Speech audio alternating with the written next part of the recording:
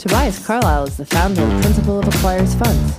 For regulatory reasons, he will not discuss any of the Acquires Funds on this podcast. All opinions expressed by podcast participants are solely their own and do not reflect the opinions of Acquires Funds or affiliates. For more information, visit acquiresfunds.com. With supply chains becoming more complex, you need to stay on top of the latest logistics developments.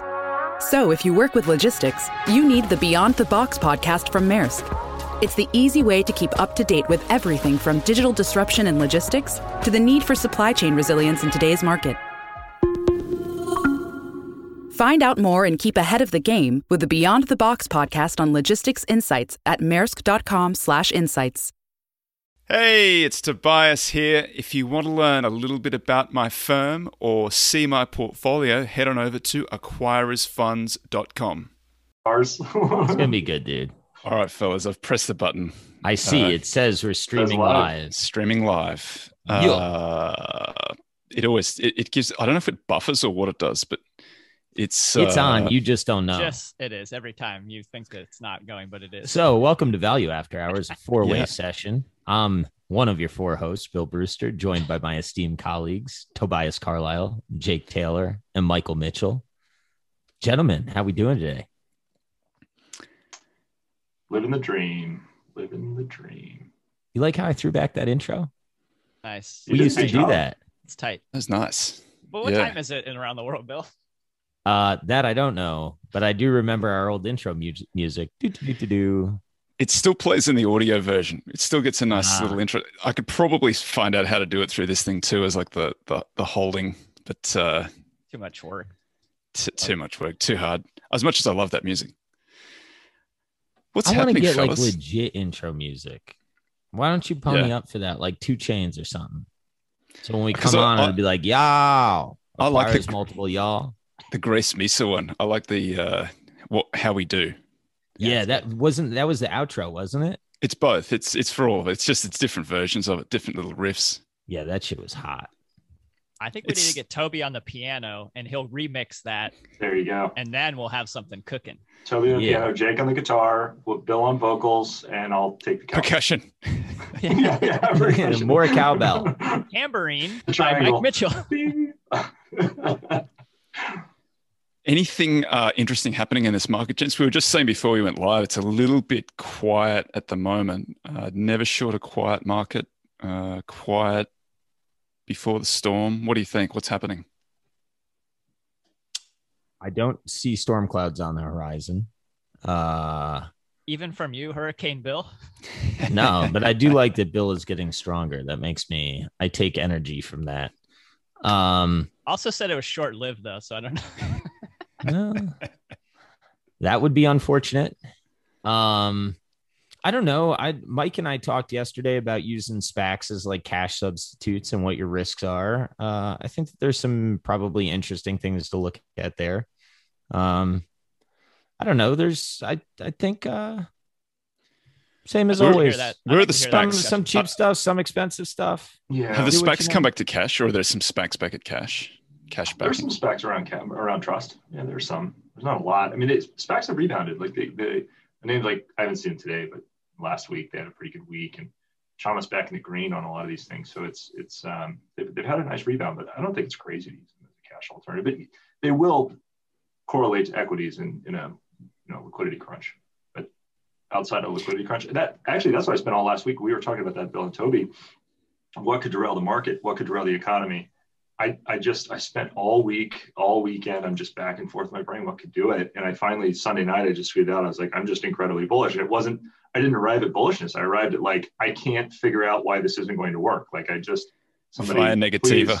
Yeah, it really was just the lack of like, okay, keep just subtracting and subtracting and subtracting and subtracting. And then just sort of left with everything at the bottom. Looks pretty good for now. I mean, that's now, just pretty good. I mean, these valuations, like if you think the 10-year stays at 1.4, like you can pay anything. I mean, anything.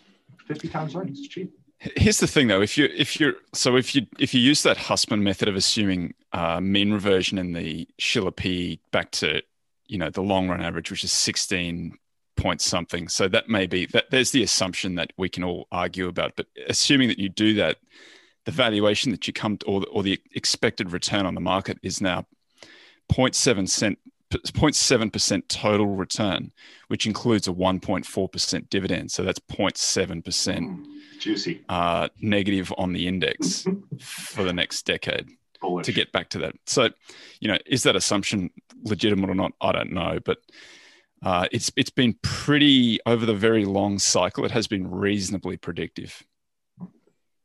And where it diverges is exactly at these points, like market peaks and troughs.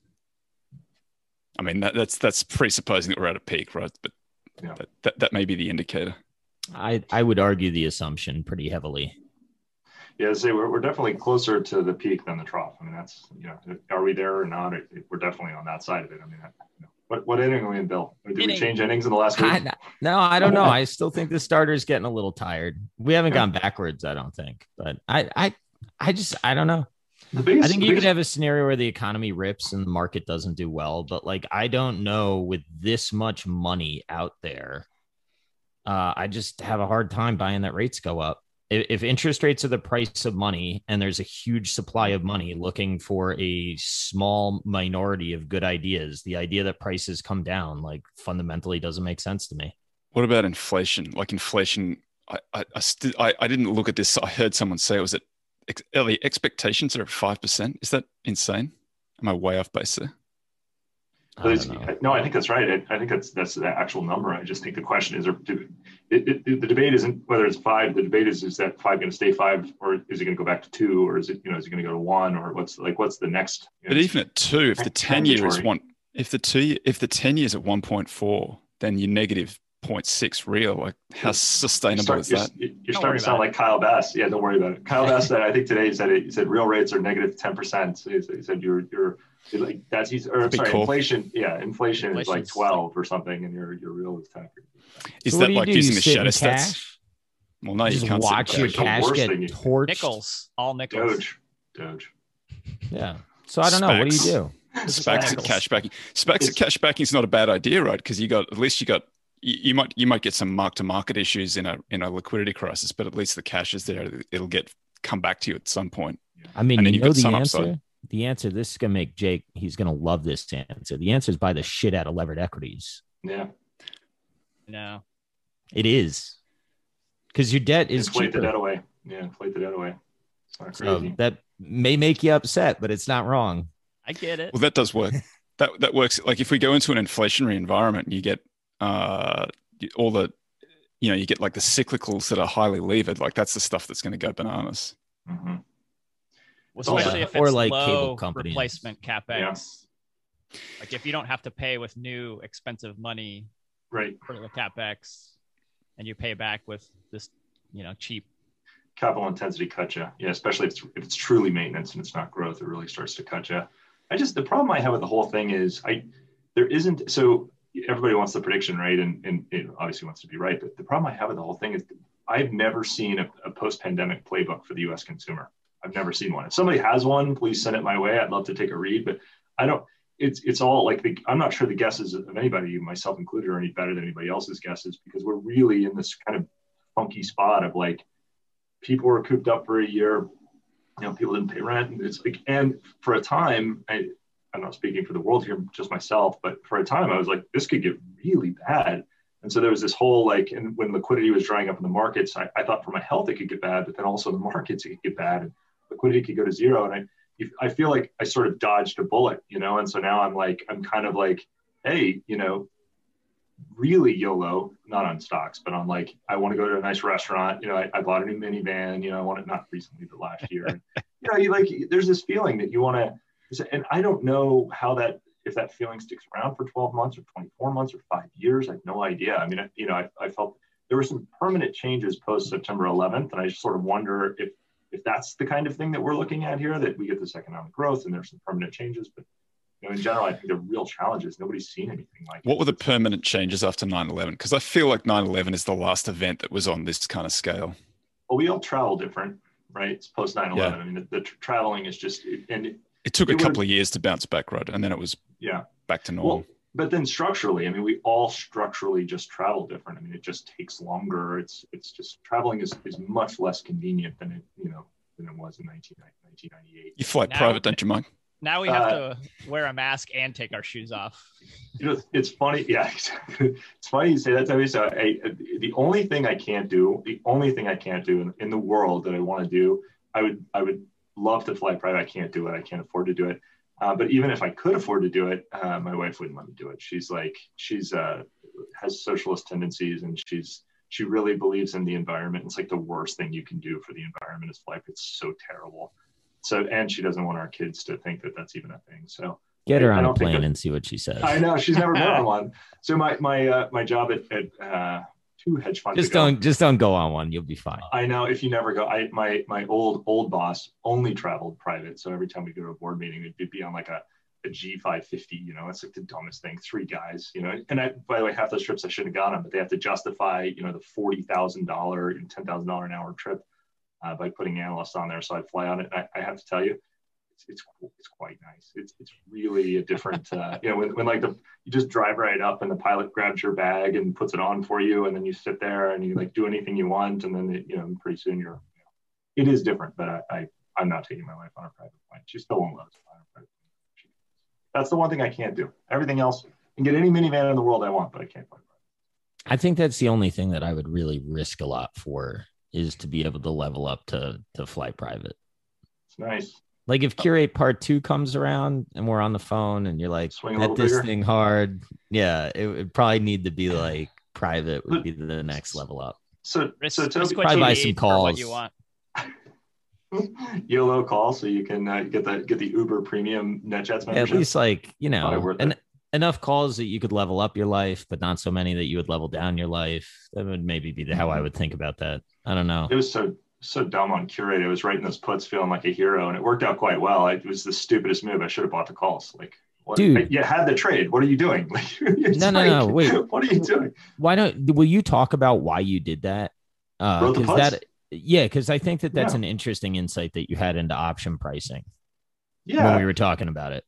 So for me with options, I view options, especially like short-term options, as being priced perfectly efficiently mathematically, and it's priced based on historical volatility. And so when I look at options, and I almost never buy them, and I almost never sell them. When I look at them, I think I'm going to mispronounce his name, but Ben Pfeiffer, his name. I just, in my mind, I assume that when I'm buying or selling an option, I'm buying or selling it to or from him. And he's a lot smarter than I am. And that's his entire job, right? So I only venture when I think that there's a chance that I know something that Ben doesn't know, right? And so it's something in the business or in the world or in the security changes and structurally changes what you think the future pricing of that option is going to be. And so the models that price options, the computers that trade those, trade them perfectly based on historical information. But if the future is going to look very different, by the way, that's just lifted from Greenblatt. That's not me. I mean, that's like directly from the pages of You Can Be a Stock Market Genius. So for Curate and for these spins and special dividends, so the options price based on the value of the equity. If the value of the equity is going to be returned to you in cash, if it's going to be given to you in a different security, like a security in a different type of a business, then that you can. So what I saw specifically in Curate is it was a $10 common before this entire event happened. I could write a put that struck at $10 for $2.35. So think of it as a 23% premium, and it was about 18 months of duration. So forgetting whether that was a good price, 23% for 18 months was a good price or a bad price, forgetting that for a second, what I knew was if you just waited like a month, they were going to send back $4 of your, what was it, $4.50 bill? The $3 preferred and $1.50 in cash. Yeah. So in my mind, I was like, well, I'm not insuring $10 of equity here. I'm insuring like $5.50 of equity. So now you're paying me $2.35 to insure $5.50 in equity that I feel pretty good about. That's 2 times earnings. And by the way, you give me that premium, and then the thing does, crater. It's like I basically am buying stock at 1 times earnings. Is that a good price? I was like, well, that makes sense to me to do that. And so, and then I also had the view, as you shared, that there was a good chance more capital could be coming back. So, and sure enough, that's exactly what happened. So instead of insuring 10, which is how the options market was pricing it, I was insuring immediately after this event $550 in equity value, and then we got another $1.50. So actually now that puts only insuring $4 of equity value, and it's a $22.35 premium. So it's like a 60% interest rate to insure that for 18 months. It just seemed like that was probably mispriced. And then now, of course, because the equity went up, that's basically a worthless security. So it was, that was a nice payday. I wrote that, I think 40,000 times, something like that. It ended up being pretty good. It worked out. Was that too much? Should I not disclose that information? No, so in that scenario, you're trying to clip out the vol rather than like buying it. You didn't want to pay the vol on it. Yeah, that I probably could have. I mean, if I would go back and like do a now postmortem, I think the conclusion I would have come to is like, if you really believe it, you have to understand too, I had 45% of my invested assets in the common as well. So if you added in the puts, if they got exercised, even after if you added the puts in after all the distributions, my exposure to the common would have still been like 35% of my book. And the problem is it's 35% if it doesn't work, right? So it's like the worst case. So psychologically, it kind of messed with my head. But I think if I did my postmortem and went through this again, I think the conclusion I would have come to is like, you're an idiot. If you really believe in this, don't put your exposure on the put your exposure on the call and just burn the premium. And if it works, then you're going to get the distributions. You get access to those distributions through the call, because the calls adjust, all the options adjust when the distributions are big enough.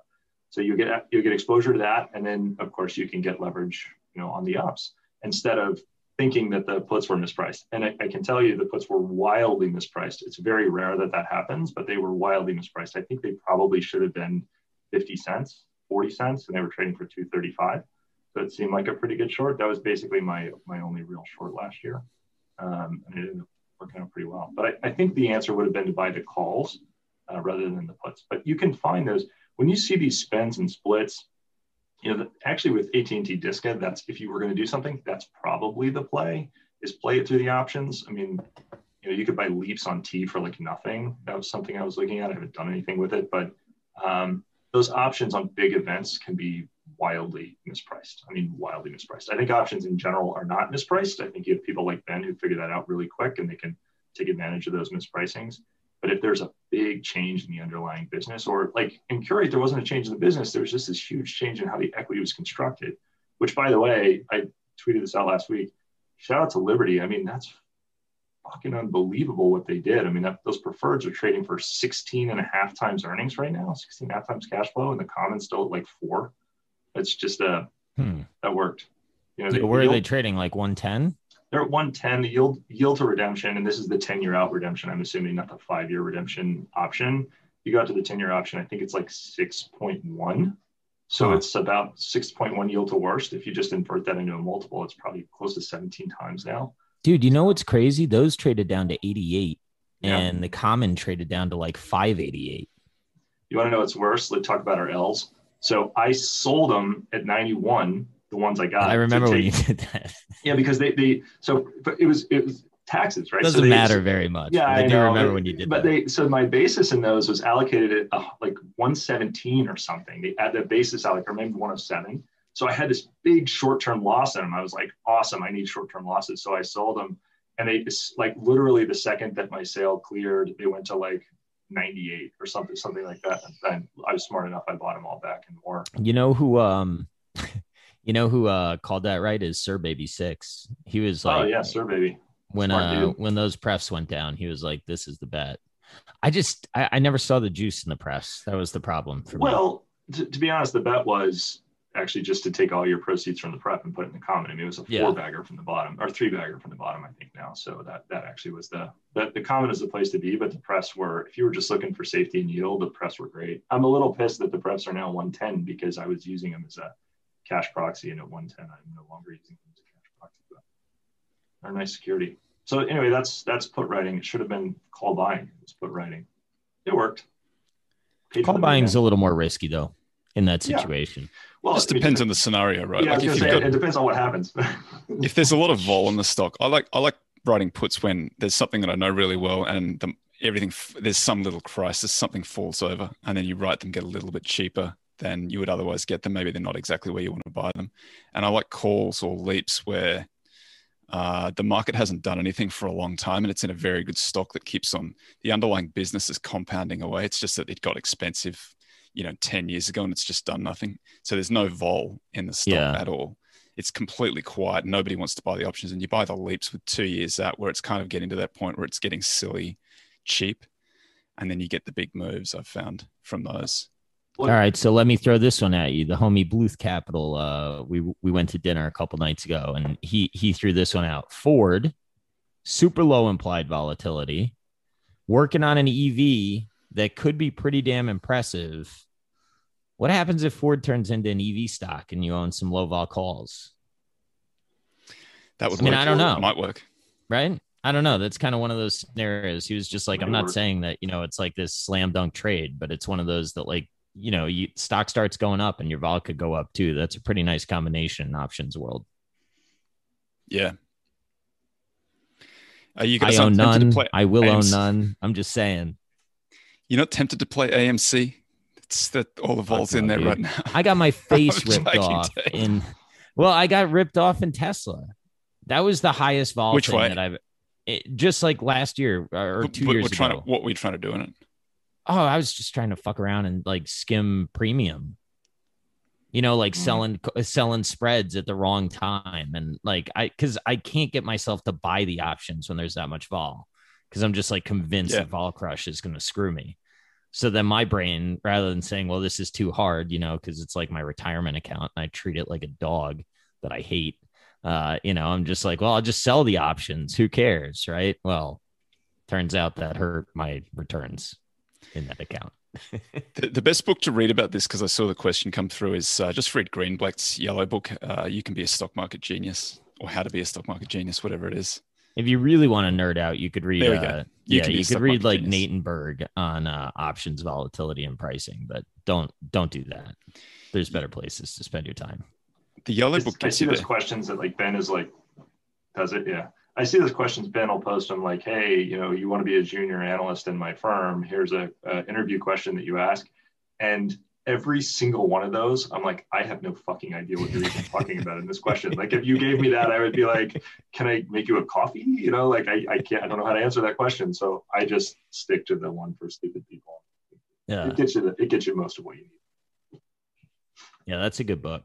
You don't need to know the option value mechanics so much as you need to know what happens if the underlying moves in the direction that you think it could move in a material way that is not accounted for in the option, in the normal distribution of the option pricing that's used to calculate the current price.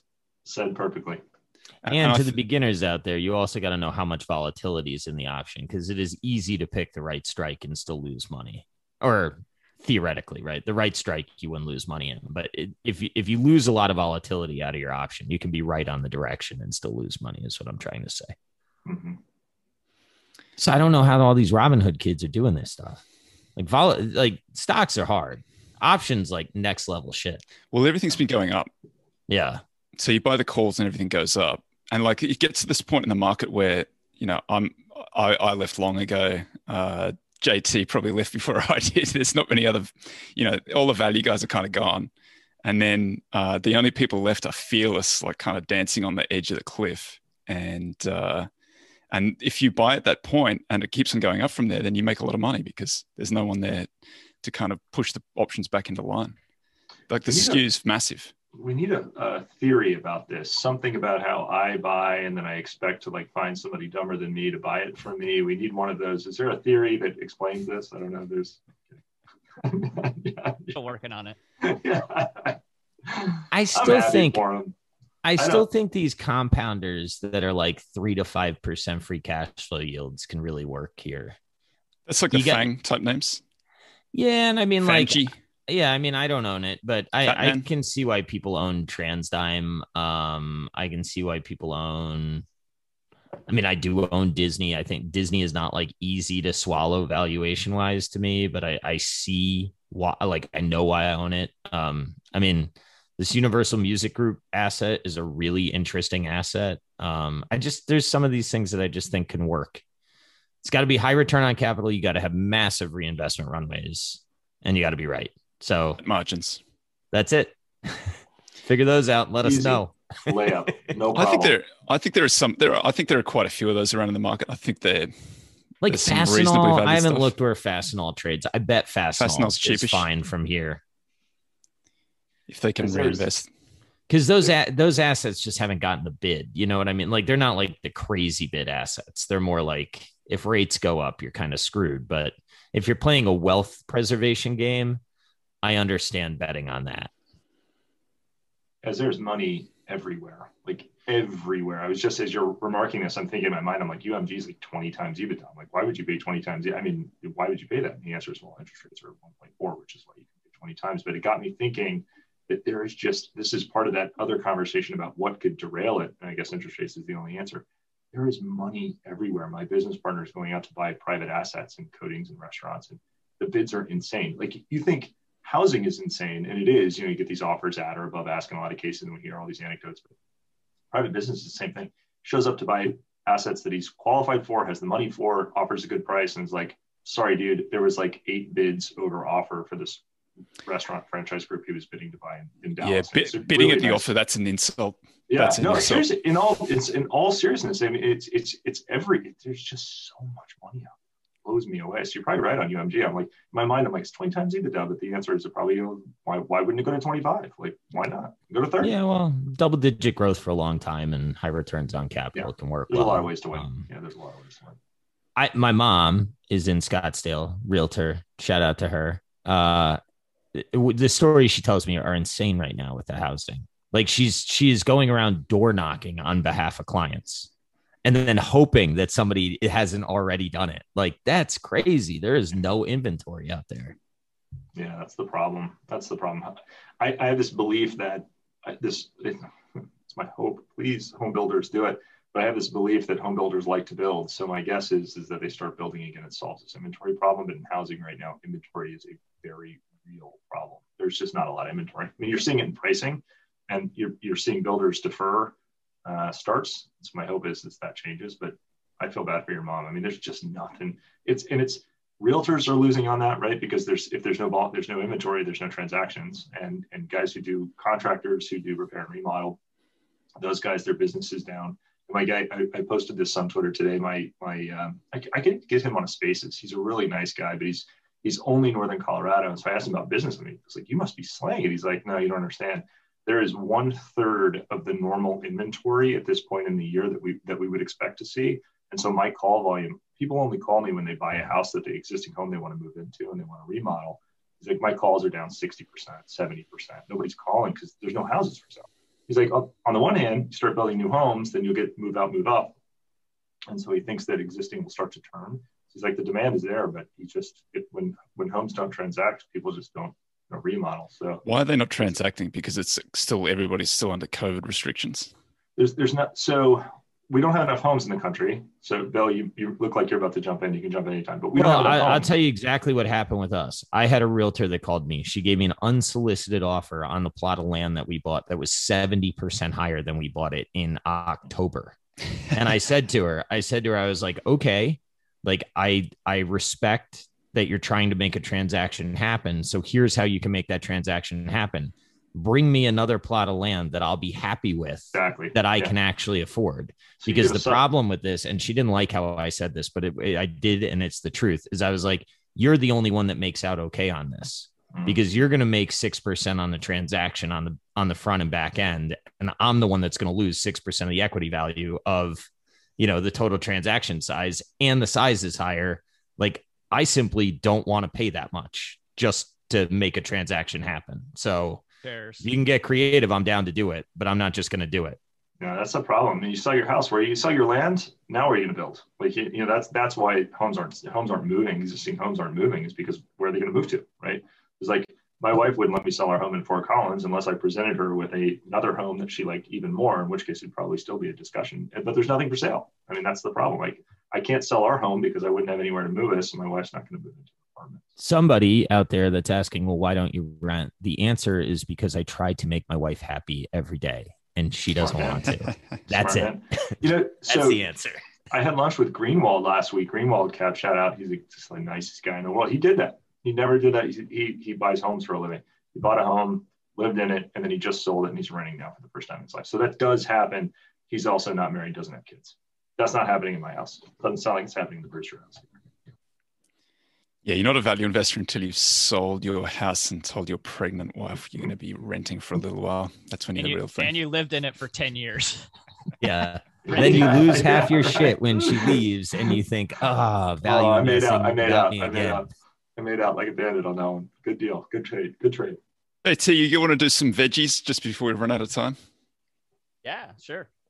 So this is going to be titled Real Estate Gravity. And it's... That was good timing. Good segue. Yeah, right. Maybe it's helpful. I don't know. So in gravity, it's inversely proportional to the distance squared of the sphere or body that is emitting it, right? And I always wondered, I don't know if you guys ever did, but like, why is it squared? Like, what's the mathematical relationship that's happening there that we end up with that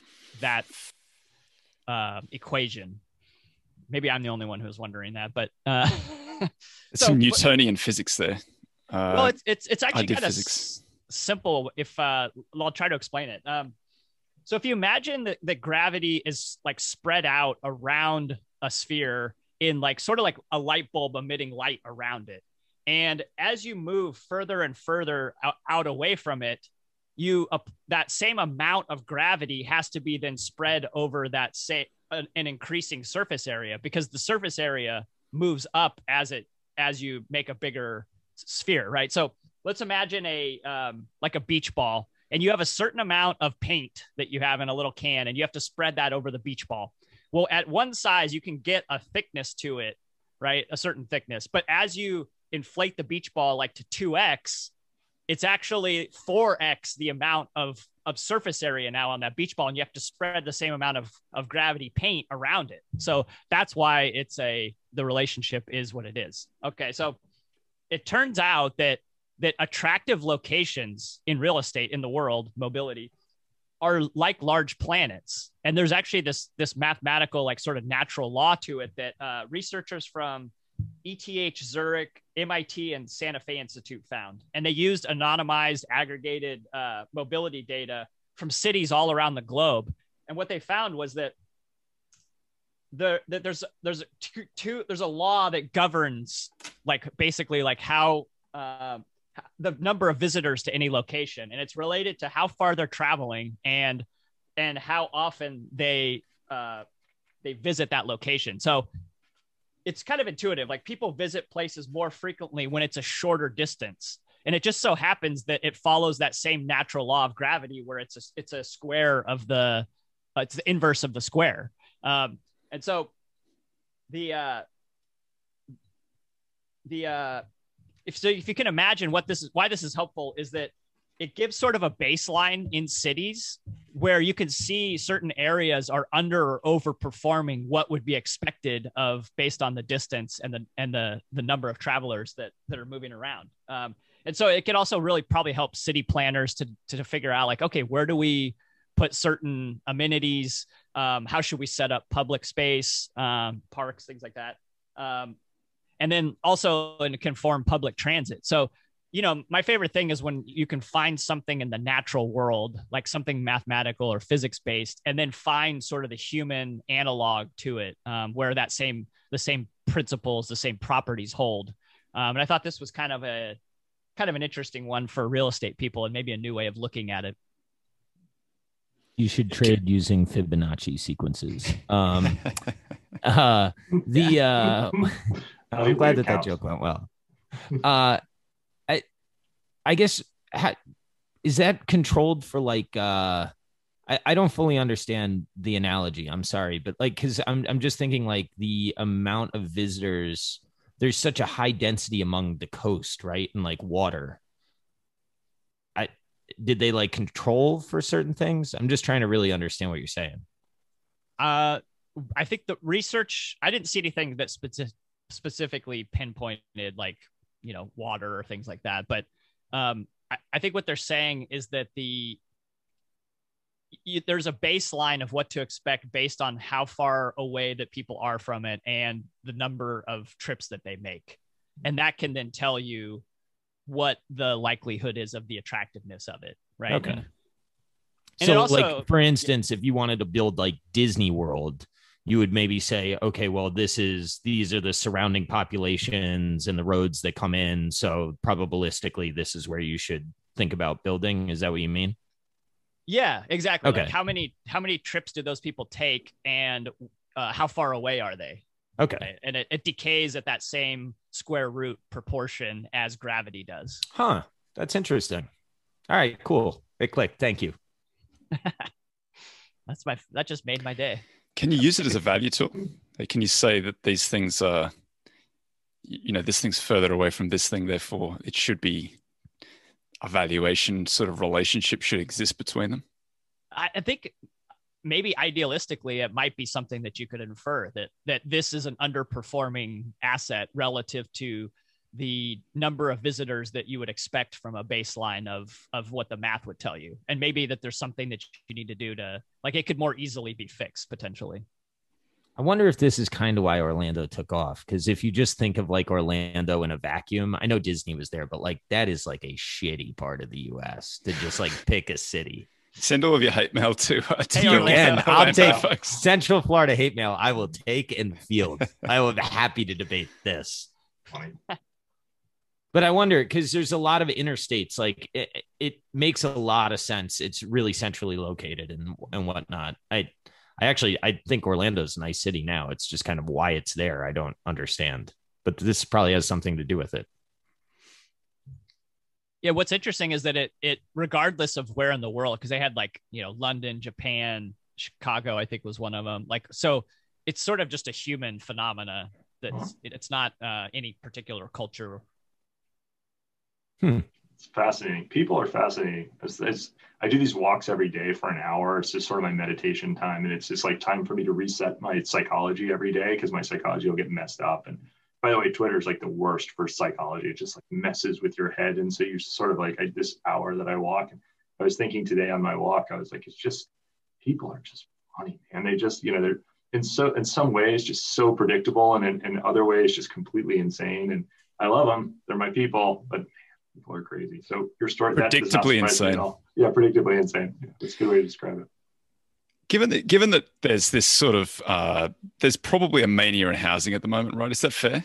Or does that just fly in the face of everything we've just said? No, I think you're right when it comes to like Phoenix. I don't know if you're right all over. Like I think that the supply shortage drives more than maybe you could say is a mania. But if it normalizes and goes down quite a bit, I will not. I don't dispute what you're saying, that prices are stiff right now for sure.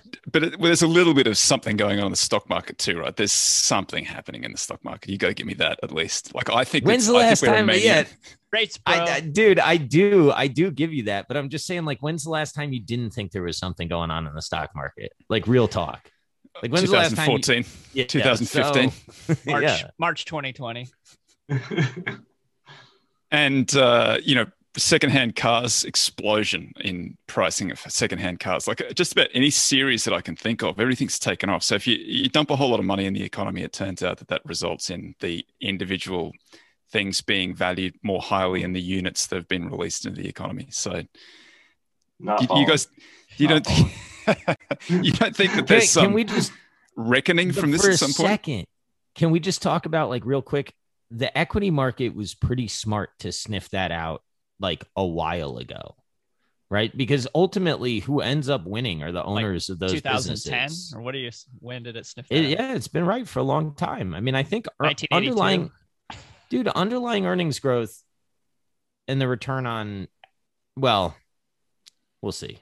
The last print we have for earnings is like 1230, I think 1231 for the S&P 500. I was trying to look at it this morning, and it's like down 34% from its peak. So clearly the first quarter is going to be some different numbers. We've probably seen a fair bit of recovery there.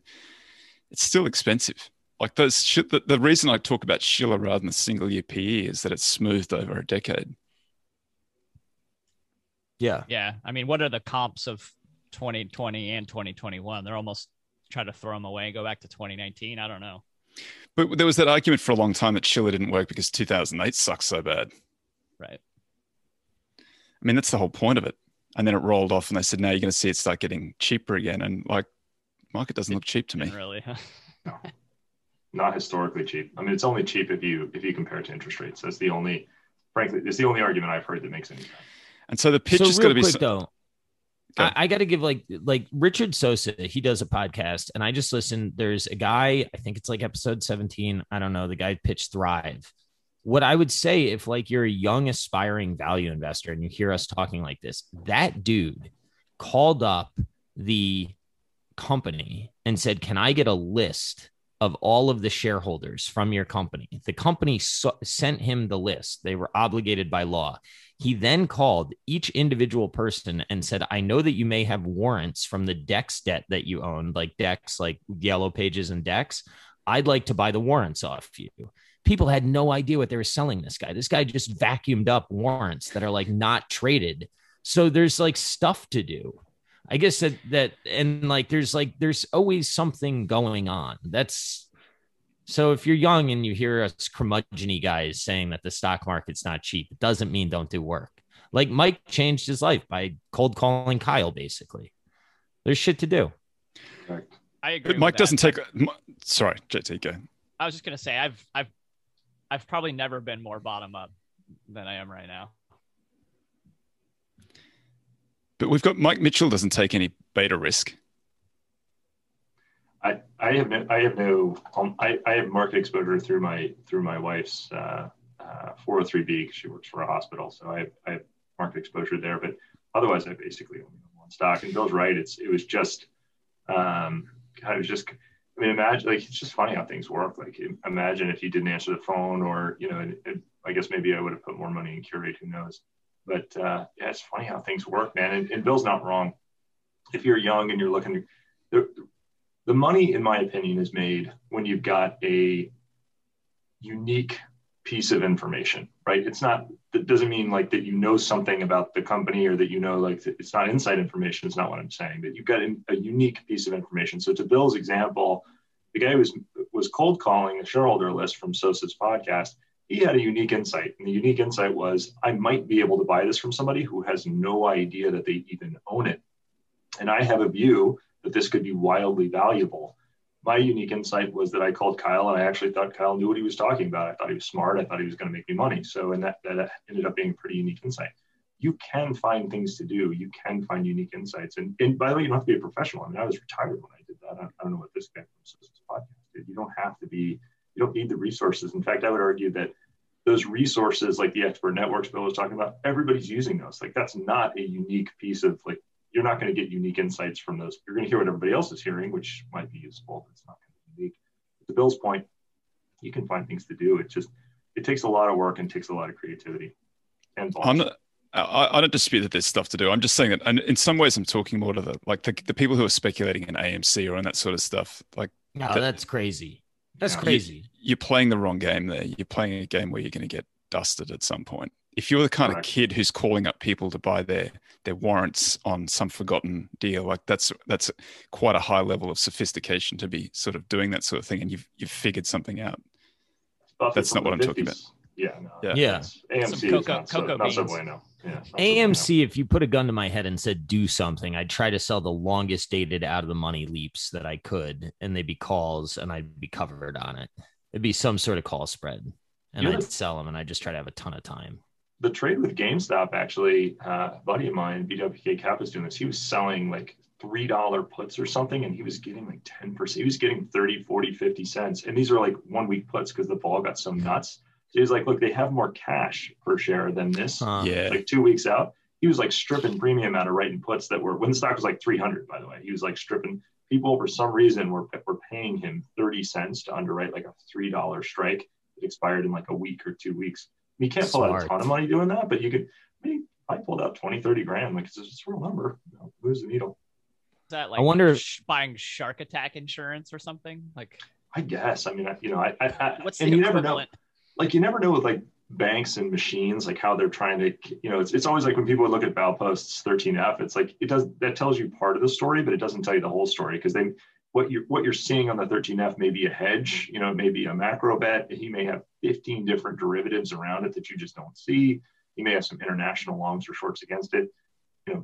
Whoever was selling those puts whoever was buying those puts from my buddy BWK who's selling them, they may have just had it may have been some weird hedging thing that I just don't understand. But just sitting back as a fundamental guy, I'm like, dude, I think after, they had like $4 a share in cash, you can underwrite $3 a share for 2 weeks on a $300 stock and make 10%. Like, doesn't strike me as a bad idea. If you're that far out of the money, do you even have much gamma in those? You got no delta. So, I don't think so. What do you even have? 30 cents a premium. Vol. You must have a lot of vol risk. That's what you got. Must be the vol risk. I mean, really, it must be the vol risk. But, I don't know why. Right, because that's the only Greek that can move, I would think, because you're so far out of the money. I was thinking in my head, maybe you're trying to do like a reverse gamma squeeze or something, but I don't even think there's enough gamma there. You're talking about the person buying them. Yeah, that's right. Yeah. Why is somebody buying them there? Yeah, right. You got to be like getting longer vol. Well, you just like the person buying them is like, you know what, this thing could be a donut, and these things are going to pay off like massively if I can get. I don't know. It's not a very good argument. But yeah, I want my $3 back. Yeah. Like a 10 bag if this thing goes to zero. So think of me like, so I wrote those puts on Curate for 235 in premium, right? Right now on the screen, there is no bid and the offer is 25 cents. If I want to unwind them, I could unwind them for 25 cents right now. And I would my account has some margin capacity that's been taken out as a result of these calls. Yeah, you're freeing up capital. I could buy my way out of that for 25 cents, and I already made a ton of money. So what do I care? So that could have been the strategy of the guy in the put. Is like, look, I'll just go ahead and sell these back to you, and then I can just free up my account from that, and I've got a gain, so it doesn't really matter. I'm happy to give it up. For me, I don't want to give it up. So right now it's short term and it's going to expire worthless. So what do I care? And I don't go on margin anyway.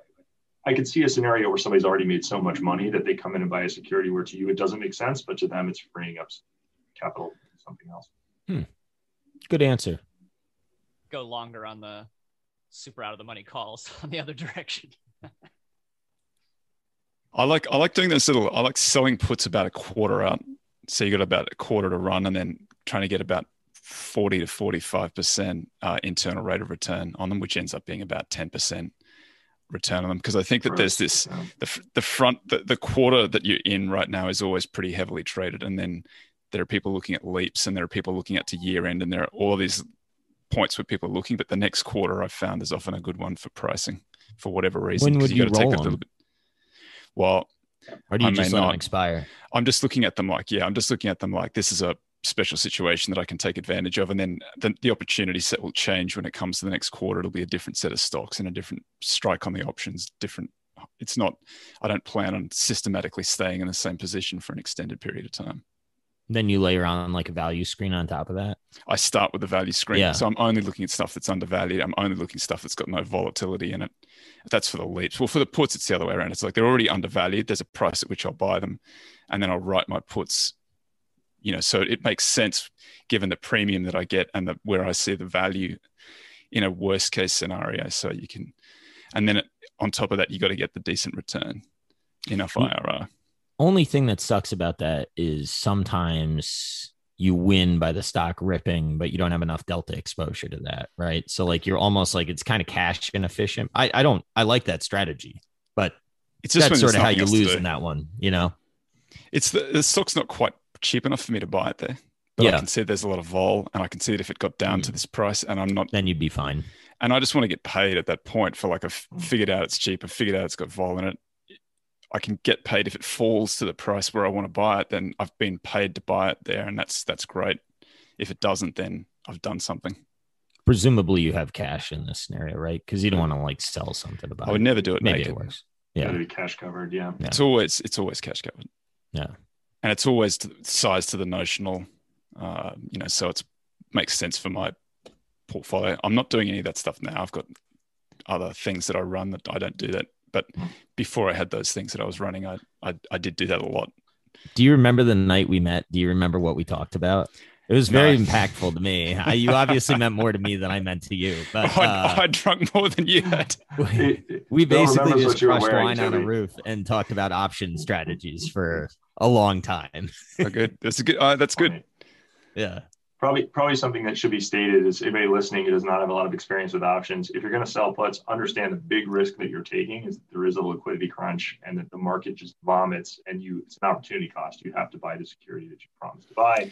And there might be 50 other securities you'd rather own, but you can't because your money's tied up because you wrote those puts. So also, don't trade options. Yeah, just don't trade. You know what? Even better. Degenerate gambler shit. Don't do it. Don't do it. If you're selling puts, you're taking equity downside risk. Correct. And you're probably not getting paid enough Correct. to do it. But if you have a view about the valuation and there's a point at which you would like to buy it and you want to force yourself to buy it at that point in time because you're worried that you're going to be behaviorally, you might panic or something at the time, this is a way to force yourself to buy it. Ironically, the best time to sell puts was like March and April of 2020. Like that was the time that you could, because you were almost guaranteed to get the premium. The problem was I did that. You should have been buying them. That's right. That's exactly the problem. So the best time to do it is actually the time you should just be getting long the stock, because I would have made a lot more money if I would have just turned around and bought compounds. That's true. I do like the idea of buying leaps like here, right? Where you're just like, all right, whatever. I got 2 years. If something, gets burned. The other alternative that Jason Buck said to me is you buy out of the money front month puts all the time. And, you're going to burn like consistently whatever the number is that you want to burn. But when you hit, you're going to hit it big and get cash. Is that the SPY hedging game that I think like he and Corey are kind of into that. Does Spitznagel? Spitznagel has a paper that used to sit on his site where it's written by one of his analysts, where he describes a strategy of rolling these ladders of puts. And he says that, and you've got to, none of these strategies make sense without some long pairing to something else. The idea is that you're hedging a book, but the payoff is, this is Chris Cole's not Chris Cole's strategy, but Chris Cole's overarching philosophy. And he uses the analogy of the worm rebounding. If you got the worm in there rebounding and feeding it back to MJ, who's taking a whole lot of shots. Yeah. Dennis Rodman. Yeah. Rodman's rebounding and giving it back to MJ, who's scoring lots of points, but without Rodman getting as many rebounds as he does, you don't. So he's in that scenario. Cole is rebounding and he's feeding it back to your long strategy to get longer at the right time, and that adds some additional return to your profile, and it cuts off your drawdown, so your return profile looks much better. JT, what do you think of this thought? The reason I kind of like this thought is like, a lot of us like worship Muffet Bunga. yeah, the buff dog and the mung machine, and like. But the thing is, they were always doing that via float, right? They weren't actually selling puts. It was sort of a different mechanism. But ensuring that you have some cash in a true drawdown is something that's intriguing to me. And the idea of cash drag gets less attractive the longer I do this. Then you don't want to hold cash. Sorry, JT. JT was just about to say something funny. No, I don't. I mean, you know me. I don't. I try not to overcomplicate it and get too cute and try to over optimize. And instead, what I'm trying to optimize for is my own psychology, and just having the cash makes me more patient to be ready to make the moves. Like I'm not going to miss it because I'm stuck in some, put situation that I was trying to squeeze out some extra, premium along the way. And then I missed the like really big important move that because I'm stuck there. So because you just never know what the market's going to offer up to you either, and when you're going to want that liquidity. So the optionality, if you're long puts, what I'm saying is that when that occurs, you're bringing the cash in. That's more the scenario that I was thinking of.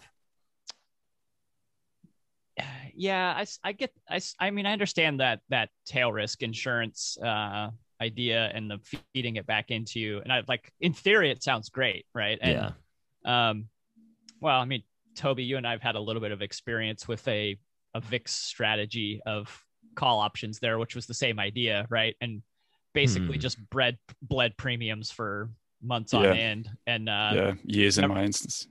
Didn't have the there was no fire that gave us the payday to make up for all of that insurance that we bought. So I don't know. Like the more I'm in this, the longer that I'm in this, the more I just want to try to keep it as simple as I can and make it easier moves and, take off reduce complexity. Where were you guys buying VIX calls? Like north of what, 40? No, there's a formula for it. It's like a standard deviation outside of where it's trading, but it's always complicated because you got VIX at one level and you've got the VIX futures at another level and the options are at another level because they have options on the futures. So it's at one point you could get, this was when like VIX was in single digits, right? Like it was insane. But you could get a $25 or 25, it's not really dollars, but VIX. Unit strike price for like 5 cents. Yeah. And, you just had incredible gearing on it. If it was to have a severe, 2008 or even I guess 2020 style just meltdown and VIX jumping to 80 or whatever, like you were going to get paid a lot. Yeah. And I thought it was always kind of structurally mispriced because like it has to be in a minimum of 5 cents for it, I think. Yeah. And so like there was a weird structural thing in that market where it was like it just sold for 5 cents, but like that wasn't really a price that necessarily made more sense than something else. So I don't know. It didn't feel stupid at the time. Yeah, the tough thing about that strategy is you've got to be mentally comfortable with the bleed, right? You've got to be okay bleeding premium over and over and over and over and over again. Then someday you're, in theory, should hit it out of the park. Right. Then you just got to notice, sell, and reverse at the right time. You need to be long enough on the long side of your book needs to be giving you enough income, through dividends or whatever, that you kind of don't really notice that you're burning that premium all the time. How do you guys think about insurance for your life, for getting your portfolio? Do you guys have disability insurance? Do you have life insurance? Would you consider yourself to be overinsured? I sort of wonder, my philosophy is the same in both. I'm just sort of wondering if you have different philosophies and how you think about insurance for yourself and your family versus term life, cheapest shit I can get, but enough that if I die, my wife can, bury me and be okay. I don't have disability now. Disabilities, it's pricey. Already disabled. Yeah, mentally for sure. Can't get it. Don't qualify. Hey, fellas, that's pre-existing condition. That's time. We've made it. All right, I got asked a question on Twitter that somebody wanted me to address it. Crisco, I'll get to it. It's a Formula One question. We'll get to it next week. I'll do it next week. Sounds good. Same crew next week, I think. Or we've got to force them again. Thanks, fellas. I think Mike gets relieved. A lot of sword fighting. Yeah.